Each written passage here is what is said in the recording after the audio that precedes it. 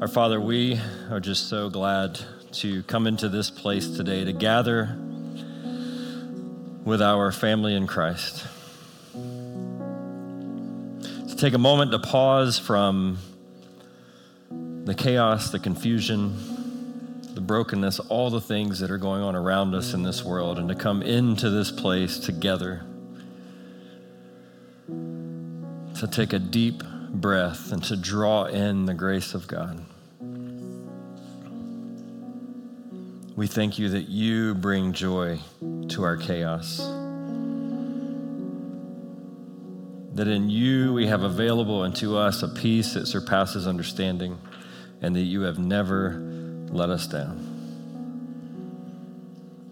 And so as we gather around your word today, we just ask for hearts that are open to receive, for minds that are clear of distraction. As we celebrate the fact that you, Jesus, bore the cross, that you beat the grave. So, Holy Spirit, would you open our hearts to your word? Would you speak your words through me today? And would you help us all collectively to be edified, to be built up in you? And would you receive glory and honor from all that's done? We pray all this in the name of your Son and our Savior, Jesus Christ. Amen. You may be seated, and good morning. If I have not met you yet, if we've not had the pleasure to meet, my name is Dave Eatman. I serve here on our pastoral staff, and it's my pleasure and privilege to be able to lead us in our time together of worship in the Word today as we continue through the book of James. If you're not there already, you can go ahead and turn to James chapter 1. We're going to be picking up in verse 19 today. If you don't have a copy of God's Word, there should be one somewhere nearby in the front of the seat, or in the seat in front of you. Please feel free to grab that and take it with you as our gift to you. We'd love for you to keep that. If you have children, or maybe you've been around children, maybe you've seen an exchange that goes a little something like this. I'll use just one example of any number of examples that could be from when we were raising our kids, and they're still alone with my sons. One of my son's jobs was to take out the trash. And so more than once, I can remember a time where I would have to remind him, and I'd say, "Son, I need you to take out the trash." And he'd say, "Okay, Dad." 10 minutes go by, 15 minutes go by, the trash hasn't moved. And I'd say, "Son, I need you to take out the trash." "Okay, Dad." 10 minutes go by, 15 minutes go by, and the trash hasn't moved. And finally I say, "Son, did you hear me? I said, I need you to take out the trash." And what's the response? "I heard you, Dad." And so if you heard me, why didn't you do it? Right? That's the life of parenting, right? It's a life of raising children and trying to help them to learn to navigate things and all the things that we face in our life that we have to do that maybe we don't want to do. And James really kind of gives us a similar exhortation today, because so often we can hear from God's word, but do we always do what we hear? As we continue in our study in the book of James, we've been taking a closer look at our lives in Christ, specifically looking at how our lives either confirm or possibly call into question our claims to faith in him. We've seen how genuine faith in Christ empowers us to remain settled and at peace in Jesus, even when our world is filled with the weight of brokenness, the effects of sin and evil and wickedness. We've seen how genuine faith in Christ remains confident that true wisdom comes from above, and that all we need to do to appropriate that wisdom is to ask for it by faith. We've seen how genuine faith understands that our true value, our true worth, comes not through our possessions in this world, but through our position in Christ. We've seen how genuine faith celebrates that though the ultimate end of the pursuit of sin is death, the ultimate reward for faith in Jesus is eternal life. And last week we looked together at how genuine faith rests in the reality that God can be eternally trusted, that he has done everything necessary to provide the good gifts of redemption and restoration in relationship with him through the life, death, and resurrection of his son Jesus. And so today, as we continue in our journey through James, we look at the next aspect of genuine faith, of what James will call true religion, as we see that the one that truly receives the implanted word exhibits a fruitful life in Jesus and experiences transformation that gives validity to their faith. And it all begins with being hearers of the word. Verse 19. James says, "Know this, my beloved brothers, let every person be quick to hear, slow to speak, slow to anger. For the anger of man does not produce the righteousness of God. Therefore, put away all filthiness and rampant wickedness, and receive with meekness the implanted word, which is able to save your souls." Immediately preceding this passage from last week, James has been calling our attention to the reality that when we've been born again through the word of truth, that we bear the fruit of this new reality. Looking back at verse 18 from last week, James says, of his own will, of God's own will, he brought us forth by what? By the word of truth, that we should be a kind of first fruits of his creatures. And the next thing that James says is, know this. He's emphatically saying, listen up. This is what it means to be a kind of first fruit of God's work of salvation. And he gives us first an example in telling us to reject impulsive emotions that breed resentment. James gives us a tangible example we can all relate to. Be quick to hear and slow to speak. And why does James have to say this? Because we are so prone. Our natural bend is to do just the opposite. Try this. The next time that you're having a disagreement with someone about something, force yourself to not be developing your rebuttal to their weak and obviously flawed points in real time while they're talking. Instead, require your mind to hang on every word that they're saying, to receive both what they're saying and what's behind what they're saying. Evaluate your own actions, your own motives, even your response to what is being said through their lens. That is what it looks like to be quick to hear and slow to speak. And it doesn't even mean that they're correct in part or in full. It means that they're heard. Proverbs 17:28 says it this way, even a fool who keeps silent is considered wise. When he closes his lips, he is deemed intelligent. Because what happens when we're not quick to hear, when we're not slow to speak, when we demand to be heard ourselves, and we disregard the perspective of someone else? It leaves us open to being ruled by our emotions. As James here highlights, one of the most explosive of unruled emotions with the exhortation to be slow to anger. While the word James uses here can rightly be translated as it is, as anger, it also carries with it the broader idea of any unrestrained or unchecked emotions. And James reminds us that when we allow emotions to drive us, we are not displaying the righteousness of God. James isn't saying don't have emotions. God has given us the gift of emotions to be able to process life and its ups and its downs and have a way to interact with and process those things. He's saying don't allow your emotions to have you.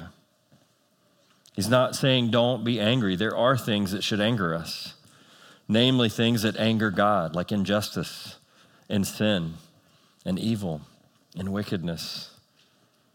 James says it's the anger of man that's the problem, because the anger of man is rooted in our sin, our desires for self-fulfillment, our desire for demanding our own rights, for having our own way.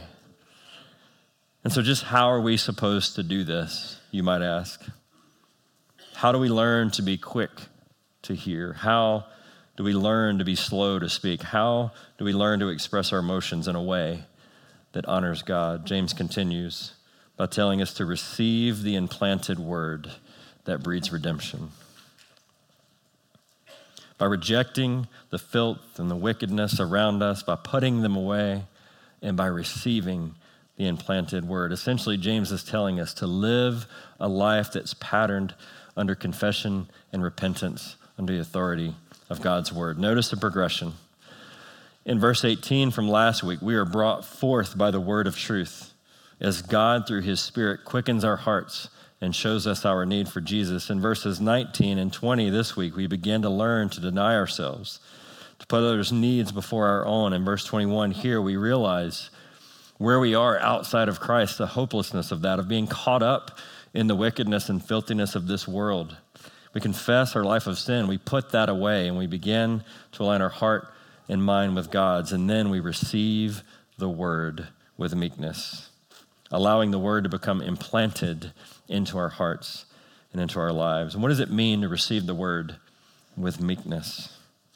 So many times we translate this word meek as, or we think of this word meek as being weak or frail, but meekness actually carries with it the idea of someone who's strong and powerful and yet possesses a humility and complete control of that power, so that the power available to them is utilized in an entirely appropriate way. It carries the idea of someone who's humble, someone who's teachable, someone who is able and willing and ready to receive. Just as James is exhorting us here to be quick to hear, to be slow to speak in our interactions with other people, we carry the same principle forward in how we approach and interact with God's word. In contrast to someone who operates with unrestrained or unchecked emotions, the meek person keeps himself or herself under control. They submit their desires, their demands, their rights unto the word of God. It conveys that rather than asserting our right to ourselves, we humbly submit to and receive God's word and allow it to become the controlling factor in our lives. The picture of the word being implanted into us is actually a fulfillment of Old Testament prophecy. It's what Jeremiah would prophesy hundreds of years before in Jeremiah 31. When he says, "For this is the covenant that I will make with the house of Israel after those days, declare the Lord. I will put my law within them, and I will write it on their hearts.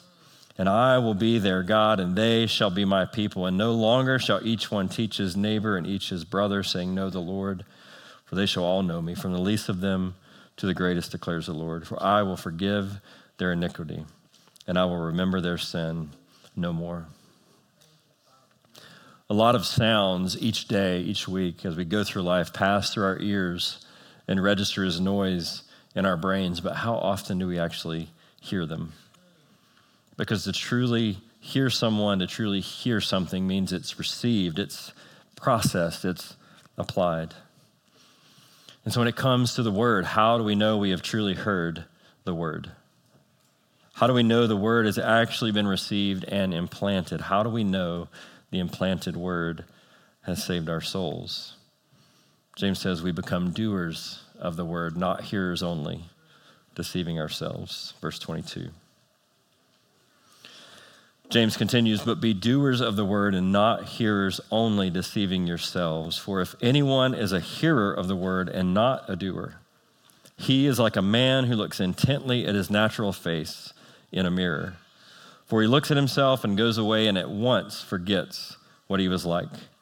But the one who looks into the perfect law, the law of liberty, and perseveres, being no hearer who forgets, but a doer who acts, he will be blessed in his doing." And so we see first the fruitlessness of looking intently and forgetting. Last week we saw in verse 16 that God will never deceive us. But we learn here this week in verse 22 that it's quite possible to deceive ourselves. How do we do that? By saying that we have heard the word, that we have received the word, and by not acting upon what we hear. Or by having our doing disconnected from our being. And there's quite a bit of speculation among commentators about the metaphor James using here about a man looking into a mirror, but it's quite possible that James is using humor or sarcasm to make his point. He's saying the one that hears the word but does not do it is the same as someone who looks intently at his face in a mirror and then walks away immediately forgetting what he looks like. And that's ridiculous, right? because a mirror is a part of our daily life. We look into a mirror every day, and I would venture to say not one of us have walked away from a mirror and can't remember our face. I have brown hair. I actually have a head full of hair. I shave it. Those people that are naturally balding tend to be angry at me for that. So go back to the text. The anger of man does not produce the righteousness of God. I have brown hair. I have blue eyes. I have really small pupils. It drives Farrah Wise crazy because when I go to the eye doctor, she tries to dilate me, and it's hard to get them dilated because they're small. My left ear sits lower than my right ear, and you're going to be like looking at me intently now trying to see that. I have a freckle right here on the end of my nose that a lot of people mistake for like dirt or something. My wife keeps trying to wipe it off. I have a mole right here that I have to be careful not to hit when I'm shaving because when I do, it bleeds like crazy. How do I know this? Because for 47 years, I have looked at my face in a mirror. I know what my face looks like. I don't need a mirror in front of me to be able to tell me what my face looks like. It's been 2 hours since I last looked in a mirror today, and I could tell you all those facts about my face. And lately, as I look in the mirror, I see hair in places that it never used to be. Why don't we forget what we look like? Because over time, we look intently into a mirror, and some of us more than others. We know our face. And so James is saying to look into a mirror and to forget what we have looked like. Number one, it's ridiculous. But it's also done nothing for us. If we genuinely did look into a mirror and forget what we look like, it would be fruitless. And in the same way, it would be just as ridiculous for us to say, hey, I read the Word. I study the Word. I look intently into the Word. I am a follower of Jesus, and yet walk away and forget what we have seen in His Word, not living a life that aligns with those claims. And so here, mid-metaphor, James switches from the example of looking intently into a mirror to looking intently into the Word. And this time, instead of experiencing the fruitlessness of looking intently and forgetting, James describes the blessedness of looking intently and persevering. James says the one that looks into the perfect law, it carries with it the idea, the verb that James is used when someone's walking along and sees something that catches their attention. And it causes them to stop and stoop down and look at intently and gaze into to study and understand what they're seeing. In contrast, the one who hears but doesn't act, this person perseveres. They stay with it. They act upon what they see and what they hear. And notice the object of his gaze. James says it's the perfect law. Not a law of do this, don't do that. Not a system of rules and regulations and ordinances and do's and don'ts. He says the perfect law, the law of liberty. Paul describes this law of liberty in Romans chapter 8 when he says, there is therefore now no condemnation for those who are in Christ Jesus. For the law of the Spirit of life, the law of liberty, has set you free in Christ Jesus from the law of sin and death. For God has done, not us, God has done what the law, weakened by the flesh, could not do.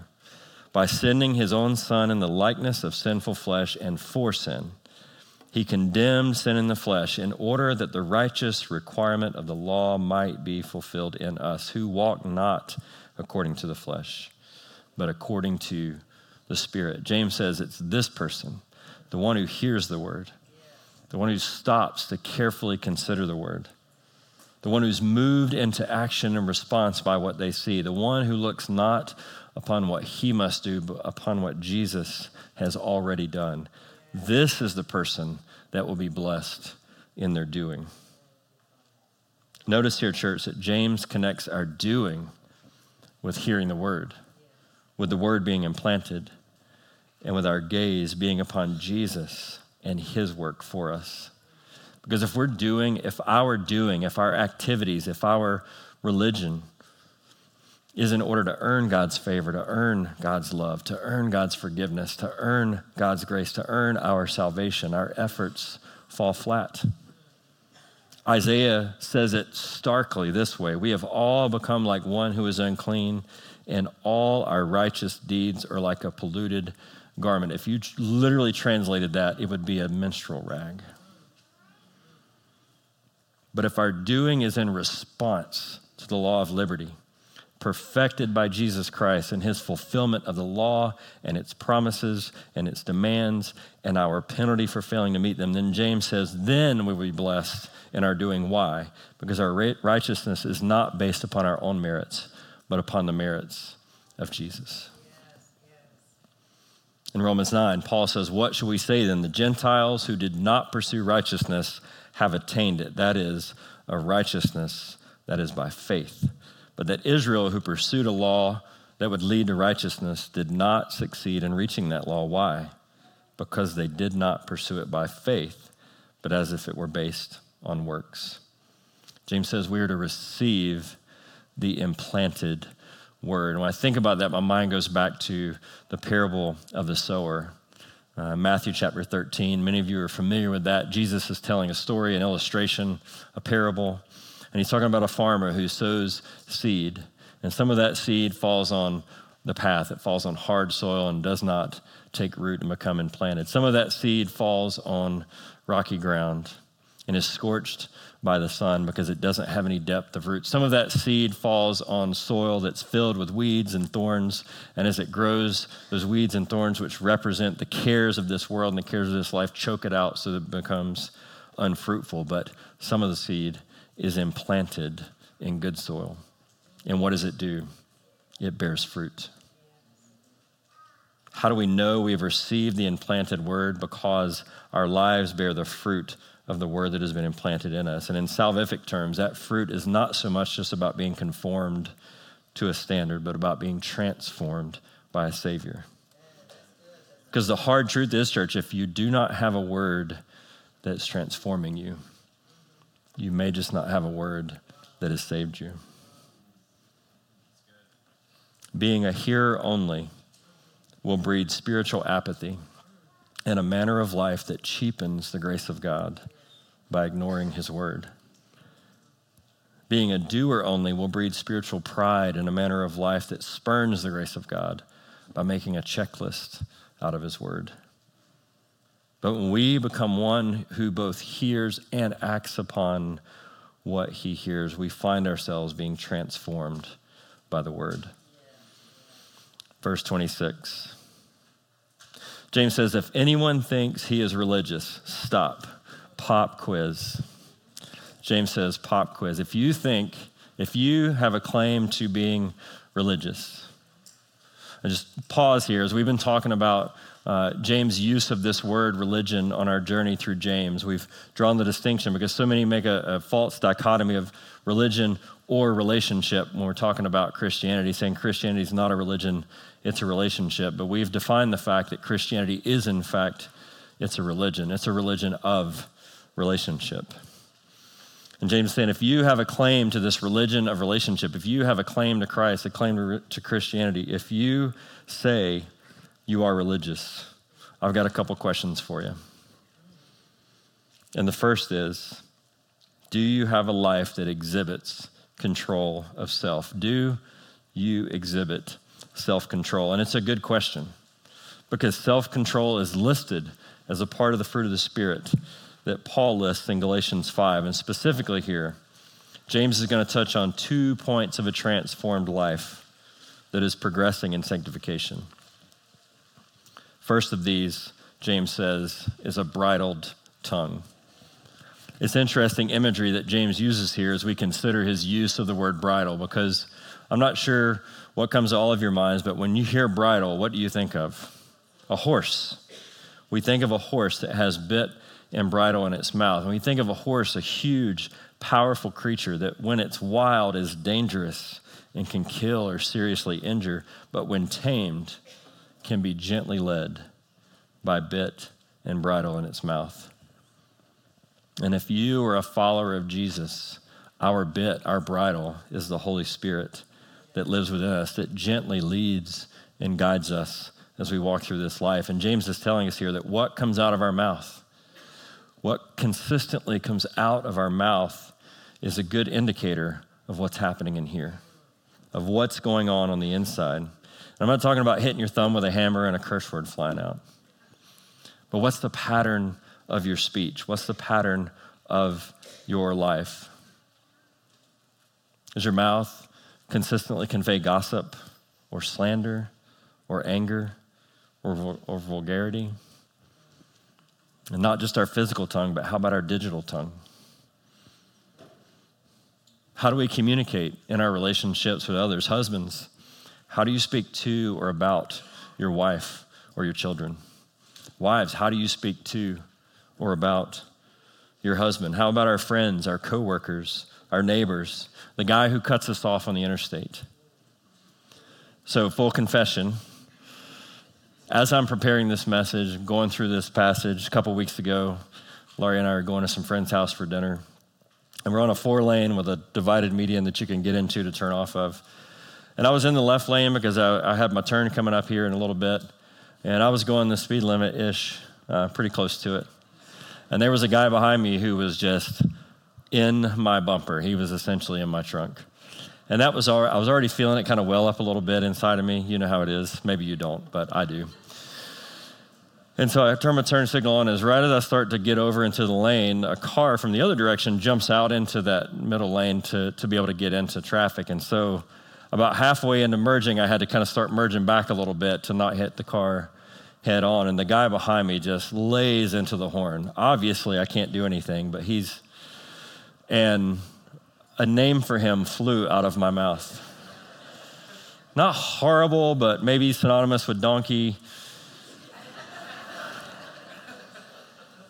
And immediately, I was convicted. In general, because I believe the Holy Spirit dwells inside of me, but also because I'm working on this message right now and talking about bridling our tongue. James is going to come back to the tongue in more detail in chapter 3, but the short version here is that taming our tongue shows us one test of our transformation. And are we experiencing ongoing transformation from the implanted word?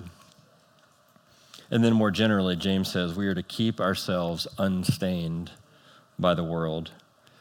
And this last part of verse 27 leads into next week as we get into chapter 2. But for now, it suffices to say how much of this world system, how much of the prevailing worldview of our culture and the world around us is driving our mindset and our activity. Does your life push against the tide of our culture, or are you being swept along with it? A couple weeks ago, some of you know, Laurie and I had the opportunity to be in Cancun for a little bit for a pastors and wives retreat.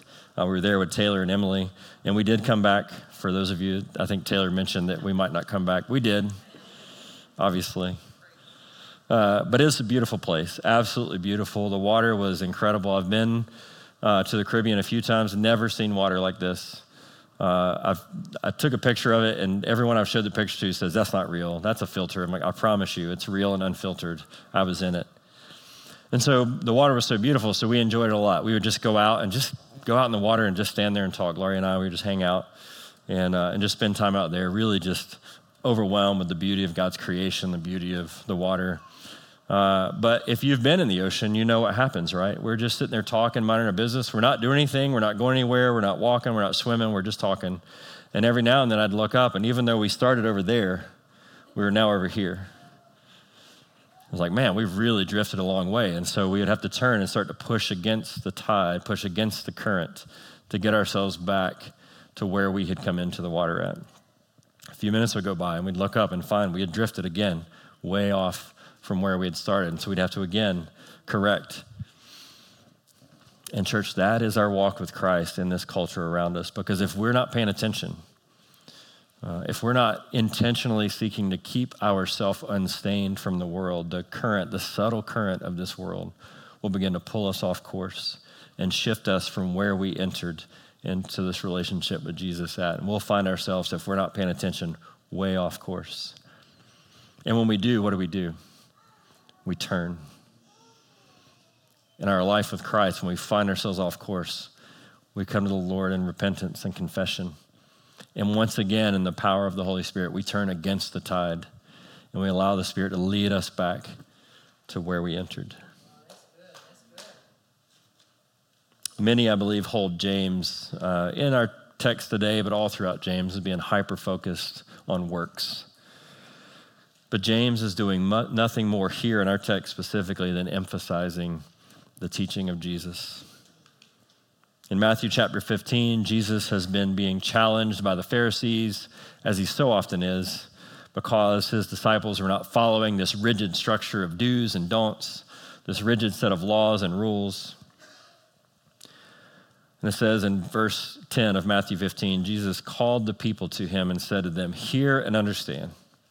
It is not what goes into the mouth that defiles a person, but what comes out of the mouth. This defiles a person."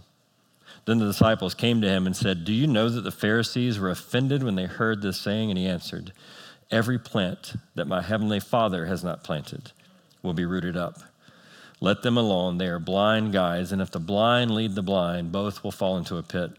But Peter said to him, "Explain the parable to us." And he said, "Are you also still without understanding? Do you not see that whatever goes into the mouth passes into the stomach and is expelled?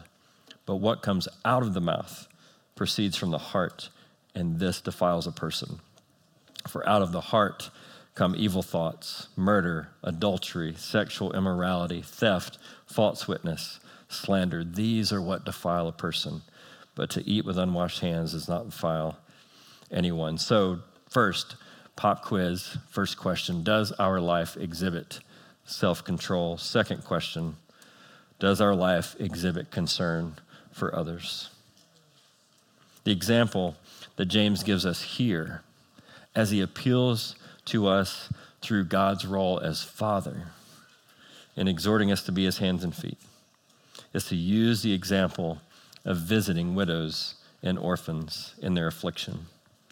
And the word visit that James uses here is found 10 other times throughout the New Testament. Most often, it's used to describe how God sent Jesus to visit us, to redeem us as a people to himself. Just one example from Zechariah's prophecy recorded at the birth of Christ in Luke 1. Zechariah says, "And you, child," talking of Jesus, "will be called the prophet of the Most High, for you will go before the Lord to prepare his ways, to give knowledge of salvation to his people and the forgiveness of their sins, because of the tender mercy of our God, whereby the sunrise shall visit us from on high, to give light to those who sit in darkness and in the shadow of death, to guide our feet into the way of peace." And the word that's used so often to talk about how Jesus has visited us in our affliction is the same word James uses when he calls upon us to visit the widow and the orphan. A widow, especially in James's day, but even in our day as well, in many cases, has lost her companion, possibly some of her means, likely much security. Orphans are want of parents to love them, to nurture them, to disciple them, to play with them, and to celebrate with them, and to tuck them in at night.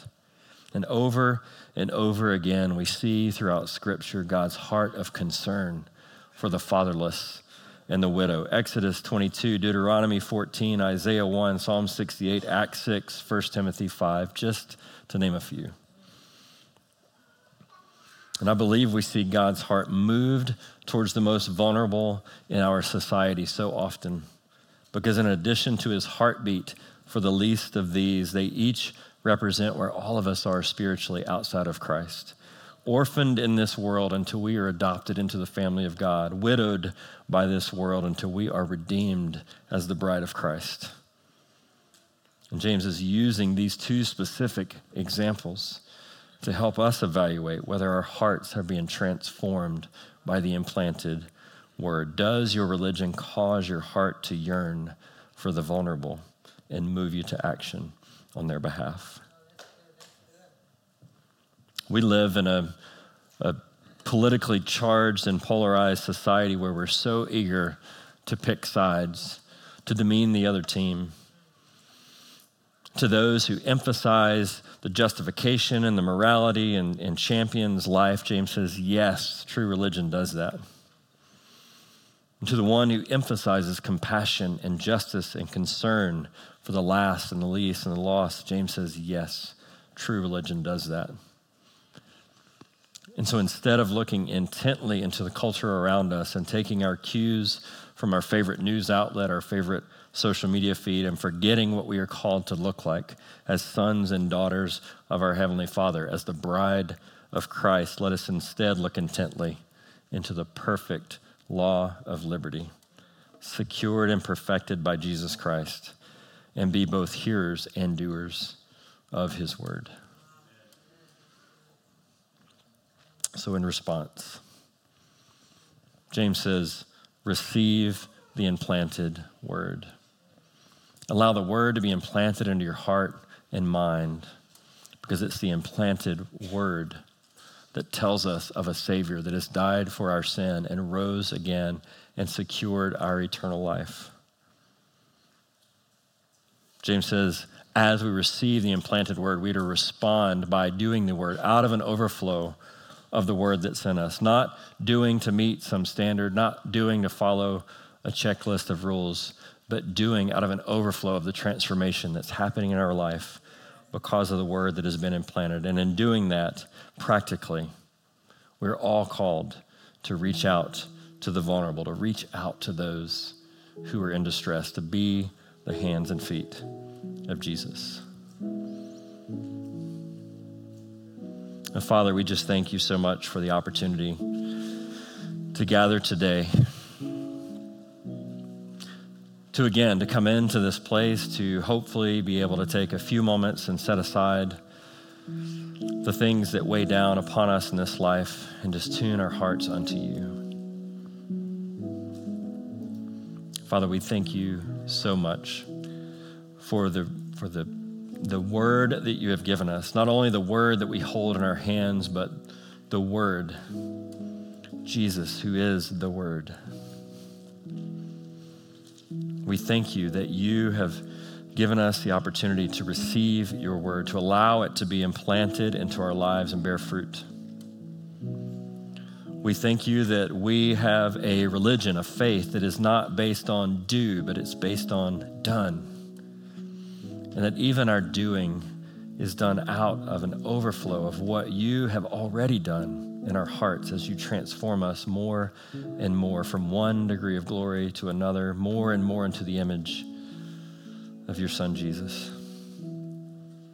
And we thank you, Father, for those that have reached out to us, who have been the hands and feet of Christ in our lives. And we pray for the eyes to see, the heart to go after those, the vulnerable that are around us, that you would call us to go and display your love, your truth, and be the hands and feet of Jesus too.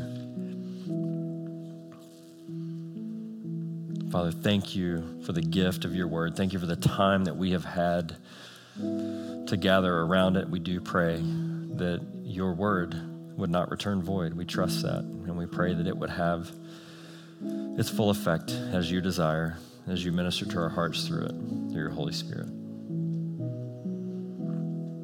And as we now, Lord, prepare our hearts for coming to the Lord's table, we just want to pause briefly and allow your Spirit to do its work of evaluation in our own hearts.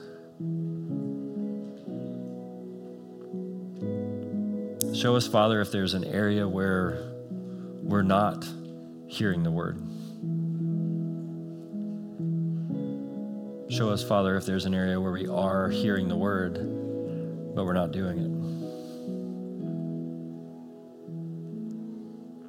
Show us, Father, if we're doing out of a sense of trying to gain or earn something and not out of a transformed heart and life, out of gratitude and thankfulness for what has already been done. Show us, Father, if there are those around us that you are calling us to reach out to be your hands and feet.